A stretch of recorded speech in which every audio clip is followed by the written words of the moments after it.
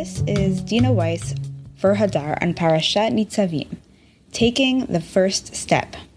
Tshuva, the ability to repent and be reconciled with God and one another, is one of our religious lives' most powerful forces.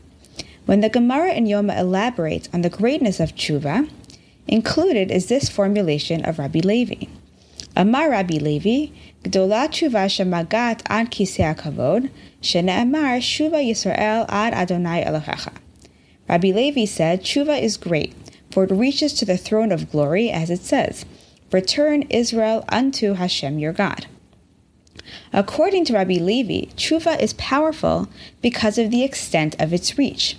It is able to impact God directly.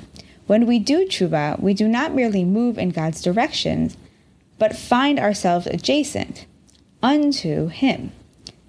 Rabbi Zaks hears in Rabbi Levi's formulation and its proof text an echo of the words in our parsha. V'shavta ad Adonai Elohecha, v'shamata v'kolo, kechol asher anochi mitzavcha hayom, ata uvanecha b'chol levavcha uv'chol nafshecha. V'shav Adonai Elohecha et shivutcha, v'richamcha. V'shav v'kibetzcha mikol ha'amim asher hefitzcha Adonai Elohecha shama. And you will return unto Hashem your God and will listen to His voice in accordance with everything that I command you today, you and your children, with all of your heart and with all of your soul. And God will return your captivity and have mercy on you. He will gather you from all of the nations where Hashem your God has dispersed you. In the most straightforward reading of these verses, there is a reciprocity of return between us and God. We return to God by reforming our behavior, and God returns us physically by restoring our captivity. However, Rabbi Zaks sees the parallel as being even more precise. Just as we do tshuva, so too God Himself will do tshuva. Gdola tshuvatan shel Yisrael shehi me'oreret tshuva lamala keviachol, k'derech kol itaruta de la tata hame'oreret itaruta de la ela. The tshuva of Israel is great, for it awakens tshuva above, as it were, like all awakening from below, which awakens awakening from above. The Kabbalistic notion of awakening from below and awakening from above argues that our human behavior can influence divine actions. Rabbi Zaks employs this idea to suggest that our act of tshuva inspires God to follow our example. By doing so, he takes Rabbi Levi's principle one step further. What makes tshuva so powerful is not merely that it reaches God, but that it influences God to change His own behavior. God sees us doing tshuva and feels compelled to do His own. But why does God need to repent? The source for this can be found in the Gemara in Sukkah.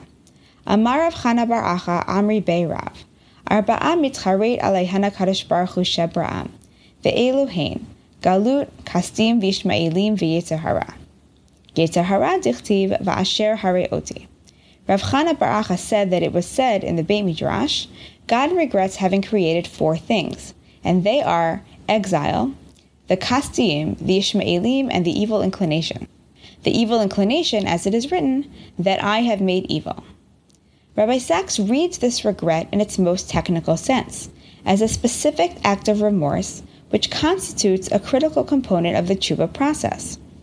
Here, he sees God not only feeling badly for having created something that brings pain and difficulty to the lives of His children, but actually as beginning a process of tshuva with regard to it. God notices when we take responsibility for our poor behavior, and He responds in turn by acknowledging His role in our sin. Because we were willing to do tshuva, v'shavta ad Adonai, God also does tshuva, v'shav Adonai Elohecha. The image of God's doing tshuva and being inspired to do so by us is very beautiful, but deserves some probing. Once we grant that God bears some responsibility, that there is a reason that God Himself must do tshuva, it is worth paying close attention to the sequence of responsibility. Chronologically speaking, it is accurate to say that God's fault lies at the beginning of the causal chain. God created us and implanted within us the desire for what we should not want, and the ability to stray and get it. On the one hand, it is powerful and moving to think that we inspire God to do tshuva. But on the other hand, shouldn't the process be the other way around? Shouldn't God step up and acknowledge his role first? This question brings us to the real lesson to be learned from our inspiring God to do tshuva. It teaches that the person who makes the first step toward reconciliation need not be the one who started the conflict or the one most responsible for it. Often, in order to get the person who has wronged us to take responsibility for their actions, we have to be willing to make the first move. It's difficult but critical to move past the need for fairness, which makes us search for the one who started it, and instead be willing to be the one who does the work to end the conflict. This insight can help us understand a troubling passage from Sefer Breshit. When Sarah, then Sarai, is having difficulty conceiving, she gives her slave Hagar to Abraham, then Avram, to be a surrogate. The child that Hagar will bear will be considered Sarai's child. Though the plan works in that Hagar becomes pregnant, the pregnancy produces friction between the two women. Vayavo el Hagar vatahar, vatera ki harata, vatekal gevirta be'eneha, vatomer Sarai el Avram, chamasi alecha, Anochi natati shivchati b'chekecha, vatera ki harata, va'ekal be'eneha, yishpot Adonai beini uvenecha. Vayomer Avram el Sarai, hine shivchatech be'adech, asila hatov be'enayich. Vata'aneha Sarai, vativrach mipaneha. Vayimtza'ah malach Adonai al ein hamayim, bamidbar, al ha'ayin b'derech shur. Vayomer Hagar shivchat Sarai, emi zavat va'anate lechi. Vatomer mipnei Sarai gevirti anochi borachat. Vayomer la malach Adonai, shuvi el gevirtech v'hit'ani tachad yadaha. Vayomer la malach Adonai, harba arbe et zarech, v'lo yisafer meirov. He went into Hagar and she conceived. And when she saw that she had conceived, she looked with contempt on her mistress. Then Sarai said to Avram, "May the wrong done to me be on you. I gave my slave girl to your embrace, and when she saw that she had conceived, she looked on me with contempt. May God judge between you and me." But Avram said to Sarai, "Your slave girl is in your power. Do to her as you please." Then Sarai dealt harshly with her, and she ran away from her. The angel of God found her by a spring of water in the wilderness, the spring on the way to Shur. And he said, "Hagar, slave girl of Sarai, where have you come from and where are you going?" She said, "I am running away from my mistress Sarai." The angel of God said to her, "Return to your mistress and submit to her." The angel of God also said to her, "I will so greatly multiply your offspring that they cannot be counted for multitude." The angel's response to Hagar seems a bit harsh. Hagar is so distraught at her treatment by her mistress that she runs away even though she is pregnant and a slave, without means to take care of herself or the child to be. Though the angel blesses her child, he does not seem to be sensitive to Hagar's distress. In fact, he tells her to go back home and to suffer even more at Sarai's hands. However, the language that he uses to tell her to go back home is shuvi, return, the language of tshuva. Perhaps we can apply the lessons that we have learned about repentance to this story, and thereby understand it better. When the angel tells Hagar to swallow her pride and return home, he is not telling her that she is the only one who was wrong, or that she is more at fault in any way. What he teaches her is that sometimes in order to resolve a difficult situation, it isn't helpful to be overly concerned with who is right. He is validating Hagar's perspective. Yes, going home would be inoi. It would be suffering a humiliation to go back and be the one to try to set things right.